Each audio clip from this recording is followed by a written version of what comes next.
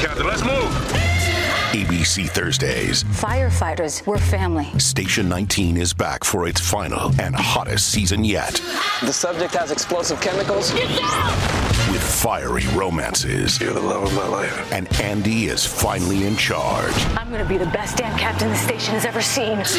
Station 19. All new Thursdays, 10/9 Central on ABC and stream on Hulu. Does Monday at the office feel like a storm? Not with Microsoft Copilot. That feeling when Copilot gets everyone up to speed instantly? It's sunny again.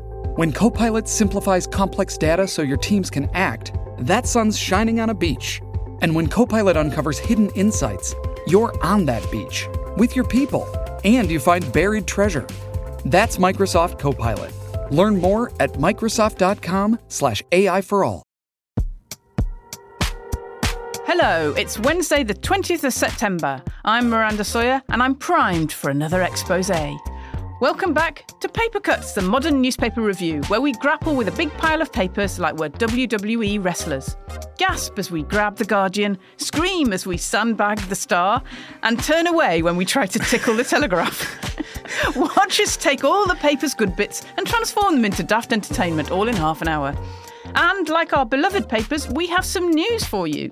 From next Monday, the 25th of September, by popular demand, we will be out every weekday morning. Thanks, Finn. So you can get your pithy insights and silly jokes about the UK press every single day from Monday to Friday. Weekends off for good behaviour. Our next episode is on Friday the 22nd, and then it's 5 days a week from Monday. So hit subscribe on your favourite podcast app, and of course you'll never miss an episode. Now, here are the headlines for today's show.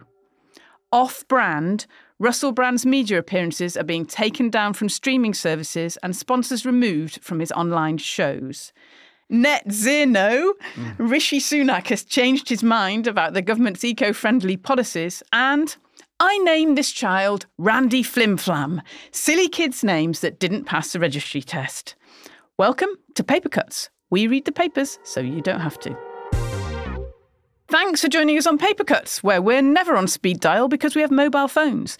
I'm Miranda Sawyer, and joining me on the show today is writer and opinion haver for hire, John Elledge. Hello, John. Hello, I'll say anything you want if you pay my appearance fee. Of course. And also with us is comedian and joke maker for clicks, Finn Taylor. God, that was horrible. Hi, Finn. Never say that again. So, what have we got on the front pages today? John, what do you have? So, The Times has gone with Sunak set for retreat on climate promises. The Guardian leading with the same story. Tory dismay as PM seeks to soften net zero pledges. Slightly different tone in the Daily Mail, which is finally common sense on net zero. Yeah, different angles, right? Finn, what do you have? The Eye has Starmer set to reject EU's new master plan. Ooh. The Metro, toxic brand, more on the Russell Brand story. And then the Star. How long have you got? It's quite a long one. It's a picture of Gillian Keegan with a whiteboard saying, "I must not be a moron," repeated several times. The honest-to-God actual education secretary says kids love going to school in porta cabins. Yes, really. It's quite a long one. Also, I like the fact that it's not actually a whiteboard, which is what the modern classroom is. It's an old blackboard, as though it's like 1950s.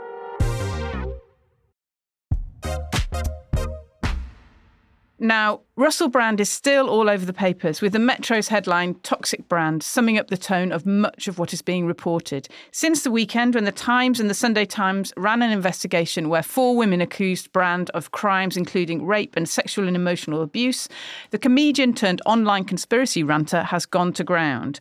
Before that, he released a video in which he strongly denies all the women's claims and says his relationships have always been consensual. So, John, since Sunday and Monday, when the Times and the Sunday Times published their investigations, what have been the developments? There have been quite a few, it must be said, which is quite good because we were talking about this at frankly fascinating length on Monday about how the papers would need to try and keep this story a very legally difficult story going. And the Metro, again, has a very nice roundup of everything that's happened, which is, that's quite useful if you're looking for a way of writing about a continuing story, to just kind of list developments. Yeah. So that's what we're going to do right now.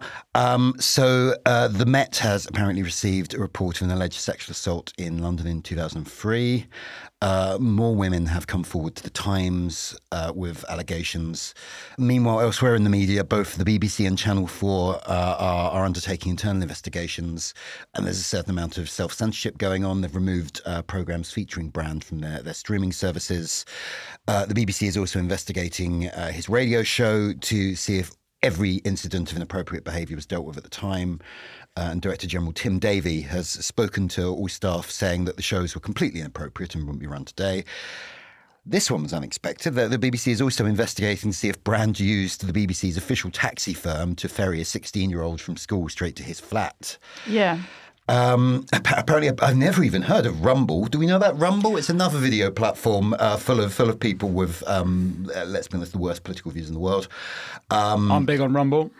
And Finn. I'm big on And Rumble. Finn, are you big on Rumble? It's me and the Tates. Okay. Would you like to explain Rumble? No, just for clarity, I'm not on Rumble. I believe it's like a sort of mad YouTube. Yes, it is. I mean, it's a site that was kind of founded by this massively rich Canadian who's called Chris Pavlovski in 2013. And what he wanted was an alternative for smaller kind of indie creators that he thought was being ignored by the mainstream, whether that mainstream is, Twitter or YouTube.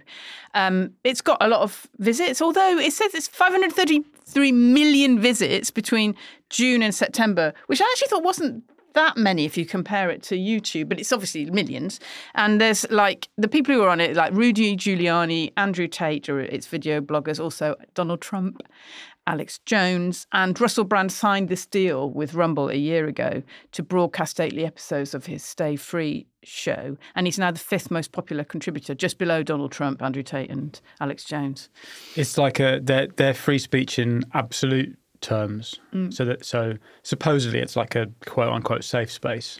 Which is bollocks, isn't it? Yes. I mean, like the idea of absolute free speech. Sorry, I'm not going to get sucked into this because I will just rant for the rest of the show. But the idea of absolute free speech is complete nonsense, which you can tell if you just ever, say anything libelous about one of the free speech advocates. And it turns out they don't believe in absolute free speech after all. Who knew? Yeah, exactly. I also have to say that there's some guy called, and I did check his name, Dan Bongino.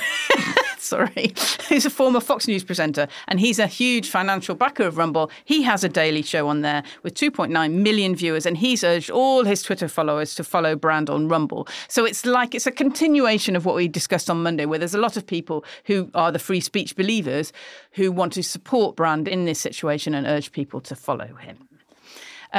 Finn, what is the mood in the comedy world? I think it's kind of shifted to sort of unease now because as the story, quite rightly, I think they focused on the women, but as the story lingers on and it becomes more about how this was repressed for so long, I think a lot of comics are sort of seeing how the chips land because, there's two options here. Either it becomes criminal and he's arrested or he becomes slightly more of a pariah than he's already made himself. And I think it's going to be very hard for the industry to have the sort of reckoning that maybe it needs if it's not becoming criminal, because comics, are sad, lonely drunks with a whole host of undiagnosed special educational needs, and they are going up against millionaires with millionaire lawyers. And so I think there's a sort of deep sense of unease about how the industry could potentially clean house or not, depending on what happens with the case. And also, I suppose, perhaps comedians are worried about the fact that within a room including an audience, they can say something that, if you take it out of context, is appalling. Always, that's the deal with comics, isn't it? Yeah, exactly.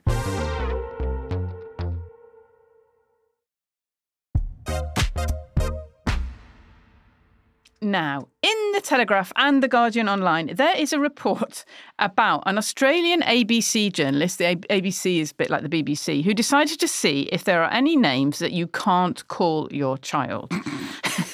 Her experiment went a little bit wrong. Finn, what happened here? She decided to name her child Methamphetamine Rules. Was Rules the middle name? Or is it Double barrels, surely. Double It's like barrels. Sarah James. Sorry, Sarah of course. Jane, methamphetamine rules. Yeah. The child apparently had piercing blue eyes. Anyway, much to her dismay, it turns out that was a perfectly fine thing to call a child in the eyes of the Australian Registry Courts. And so she now has a child called Methamphetamine Rules. I don't quite know how the story's progressed from there. I mean, presumably she's going to change the child's name at some point. She will apparently change it. She did say that. But, it will always have the original birth name of, Little Methy. So it's going to be... Crystal. I really want the sort of update on this story in about 15 years' time. I want to know how the kid is getting on and how he feels about having been used in this experiment. Yes, well, yeah. Is it a girl? No, it's a boy. No, this Oh, is that's the a other- girl's name, surely. I like the story, one of my favourite quotes, and it was like someone said, maybe they thought it was Greek. It's quite long and complicated, Well, I have to say, that silly names are always considered for your child, and you can overhear certain situations where people are going to name their child something. I once was in literally Brixton Tesco's and with my husband, and the girl at the checkout counter was discussing names that her mate was considering for her child, and she went, well, he's considering Horatio or maybe Fellatio. And we were like, we just have to say something. We have to say something. Yeah. And so we kind of said, do you know what this is? Do you know what this means? And she was really shocked. Well, it might be like a Brooklyn Beckham thing about how they were... How it was conceived. What mistake when it moved from fellatio onwards. Yeah, exactly. And also, I do know of a child that was named in 1970s Northern Ireland Lasagna, because they'd been to Italy and they thought it was really nice there. It's better than garlic bread. Yeah, exactly. Anyway, so in the UK, I've been looking this up. In the UK, we're pretty liberal about our names. You can actually name your kid pretty much anything, as long as it's a sequence of letters, so not all numbers, not in a... You can't do the Prince thing. No, and you can't do the Elon Musk thing, really, I don't think, because he has a lot of numbers in their names. Although there was a woman in Wales who tried to call her twins Preacher, that was okay, and Cyanide. And that was not. Who's the favourite? But yeah, there's lots of things you can't do. In Sweden, you can't call your kid Metallica. In France, you can't call your kid Nutella. In Germany, it's no to stone and peppermint. Yeah. And in 2014, Saudi Arabia banned a mum from calling her kid Linda, which I think is fair enough. Namaskaram, my name is Nayad. I'm a tour leader with Explore. Come, follow me for a breakfast you will never forget. Namaste. Because you are going to make an incredible masala dosa under the watchful eye of my mom. Kya baat hai, ma? Each home adds their special touches. But not everyone gets to join in a traditional family meal. You will if you explore. For global adventures, search exploreworldwide.co.uk and don't just travel, explore. How's it? My name is Lassetti. I'm a tour leader with Explore. Come on, let me show you something. Oh, careful. Can you see it? Oh, trust me, it can see you. There, between the trees. It's not every day you get to see a rhino on a walk. I guess not everyone is taken to the right places, but you will be if you explore. For global adventures, search exploreworldwide.co.uk and don't just travel, explore.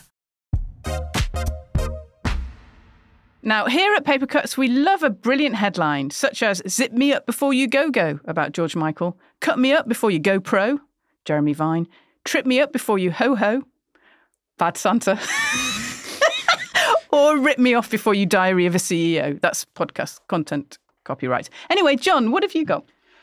So a lot of the papers are very excited about one particular story, which is keeping up with a Hollywood tradition. Samuel L. Jackson is going to be advertising the crumpet firm Warburton's. Oh, well, fair enough. And they're all having a field day with this. So the Mirror's got Samuel's new role. Nice. Over in the Star, it's Sam's a breadwinner. And the Sun has gone with Samuel's on the breadline.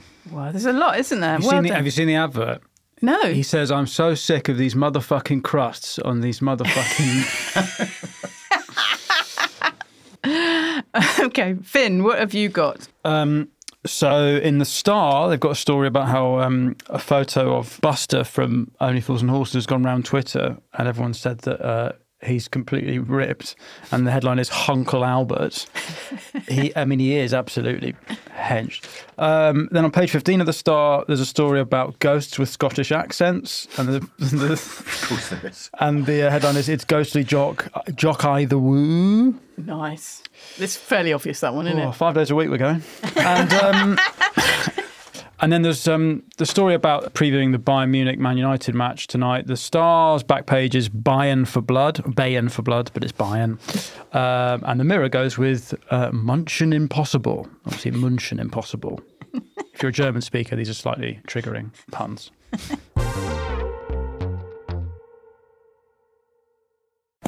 Buonasera! My name is Marcello. I am a tour leader with Explore. Ciao! Come, follow me. Behind this 200-year-old gate is the best view of one of Rome's finest fountains. Bellissima. Look at the Renaissance detail, the sunlight in the bronze. Not everyone knows about Turtle Fountain, but you will if you explore. Search exploreworldwide.co.uk and don't just travel, explore. Shipping can make or break a sale, so optimize how you ship your orders with ShipStation. They make it easy to automate and manage orders no matter how big your business grows. And they might even be able to help reduce shipping and warehouse costs. So optimize and keep up your momentum for growth with ShipStation. Sign up for your free 60-day trial now at ShipStation.com and use the code POD. That's ShipStation.com with the code POD. Now, there's a back-to-school and politics feeling in the autumnal air, and several papers have got a political story as the headline. The Times, the Telegraph, the Mail and the Guardian lead with Rishi Sunak's new approach to net zero, although they unsurprisingly have different takes. The Mail is positive, the Guardian negative, and the Telegraph and Times sort of in between. John, what is Rishi's new net zero idea? So basically, he is just sort of rolling back on the government's net zero commitments, which is actually a surprisingly big part of the 2019 manifesto. There were plans to phase out certain types of boilers and the sale of petrol or diesel cars. Those are being delayed and watered down. He's also ruling out new taxes to discourage flying, policies to encourage carpooling, and my personal favourite, he's also ruling out proposed recycling schemes involving multiple bins. And it gets a bit supervillain, doesn't it? It's not just like, because I mean, obviously to some extent this is overreading the Uxbridge by-election result. Really overreading it. But it is because this is just what he wants to do. It's because like Rishi Sunak clearly does not like green policies very much. I mean, this is the guy who cut taxes on internal flights and also who hops everywhere by helicopter, and who very clearly hates trains. He's just got a very not just American, a very sort of like Republican American view of the world. Because he's got quite sort of like Remainy liberal vibes. People often completely miss that this guy is actually incredibly right wing. I think he's not just doing it for electoral reasons. He's doing it because this is what he wants to do, which means that you've been getting Tories from other bits of the party who are actually quite angry about this, like Zach Goldsmith, he was the editor of a Green magazine at one point before he became an MP, has put out a pretty withering statement about how appalling this is, and this is the great betrayal, that sort of stuff. But also there was a negative quote going around from Chris Skidmore, who is the only one of the Britannia Unchained, that sort of vaguely unhinged manifesto written by Priti Patel and Kwasi Kwarteng and Liz Truss and someone else. But he's the only one of those five who did not ascend to sort of the level of job where he could personally wreck the country. This is not someone who is on the left of the Tory party, and he too thinks this is mad. Rishi Sunak is really a very right-wing politician. It's also really, it does seem very short-sighted, given that quite a lot of Tory voters are, I don't know, kind of National Trustee types who like the countryside. It seems really odd to me to be doing this. I don't know. Yeah, it is not a given that sort of green issues would have ended up on the left rather than the right, because there is this conservationist angle. You could say that industry is actually kind of a left-wing thing. And it sort of weird and culture war-y that, attacking green policies has become this kind of right-wing shibboleth. Yeah. In his defence, my dad has 6 bins and it is infuriating. Yeah, my mum has several. I think as you get older, you get more and more into categorising your rubbish. And also you get more and more exercised by it. You get really upset, don't you? Yeah. My mum gets really upset about washing. My aunt found plastic. microplastics in tea bags and now doesn't put tea bags in the food bin, puts them in the recycling. Wet. Insane. But it's hard. But I think Find a hobby, Leslie. There's a different political story on the front page of the Mirror and the Star, and this one involves Gillian Keegan. Give Gillian a whoop. She's my fave. Our rock and roll education secretary. What's she been doing? She did say in the House of Commons, where people could hear her and record it for posterity, that she'd been talking to some children who were currently being taught in porta cabins, and they liked their porta cabins so much they didn't want to go back to proper classrooms. And this is her defence of the government's 13-year failure to rebuild any schools. I mean, it's unbelievable, isn't it? If you're sitting in a porta cabin and it's literally better than your normal classroom, that's not great. I mean, it does sound a bit like, at least in here, we're not worried about the ceiling fucking collapsing. Yes. And also, Keir Starmer, he's been doing some politicking too, hasn't he? Well, no, he is desperately trying to avoid doing any politicking. Oh, I'm wrong. Yeah, no, there is, I think it's a Franco-German plan for like the possible future of Europe, and they've come up with... It doesn't feel that new, actually. So it's Europe of concentric circles. So there will be a sort of an inner ring, which is, the core countries, France, Germany, Luxembourg, Belgium, and so on, which is suspiciously like Charlemagne's empire from the 9th century, by the way, would probably be up for closer integration. Then there'll be the existing EU around that. Then there'll be a level of associate membership, which is basically Norway's single market, where Britain could plausibly fit. And then there's a wider political community beyond that. And this is being proposed as a way of kind of rethinking how Europe works. And it makes a lot of sense. It does kind of feel like, Britain, we do need those economic relationships. We probably are going to move closer to the bloc again. But the moment it is said out loud, Keir Starmer has to deny he is interested in any such thing in case it costs him some votes in the Red Wall. The thing is that no one has ever had it in the bag for so long. So I feel a bit sorry for Keir Starmer because he's just trying not to fuck it. Yeah. Like, he's got so long that he's almost like, I'm going to fuck it at some point. Because the Tories have lost the election, a year, 2 years ago?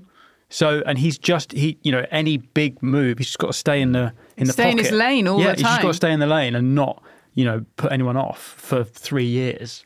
But it's incredibly weird, the situation we've got into where, like, we all assume and hope that he is lying. Like, different people hope he is lying about different things. But there is nobody on the sort of Labour side of politics at the moment who kind of is happy with the platform they're pushing out there. Everyone's just like, oh, yeah, obviously he doesn't mean that bit. And that's a really bizarre situation to be in, isn't it? Yeah, very odd. That's how Labour gets elected in this country, though, isn't it? Yeah. Is that they can't say what they think because, they just scare people. So it's how they get elected is by basically just being, all that Campbell New Labour discipline makes sense when you consider what happens whenever Labour moves slightly left of that.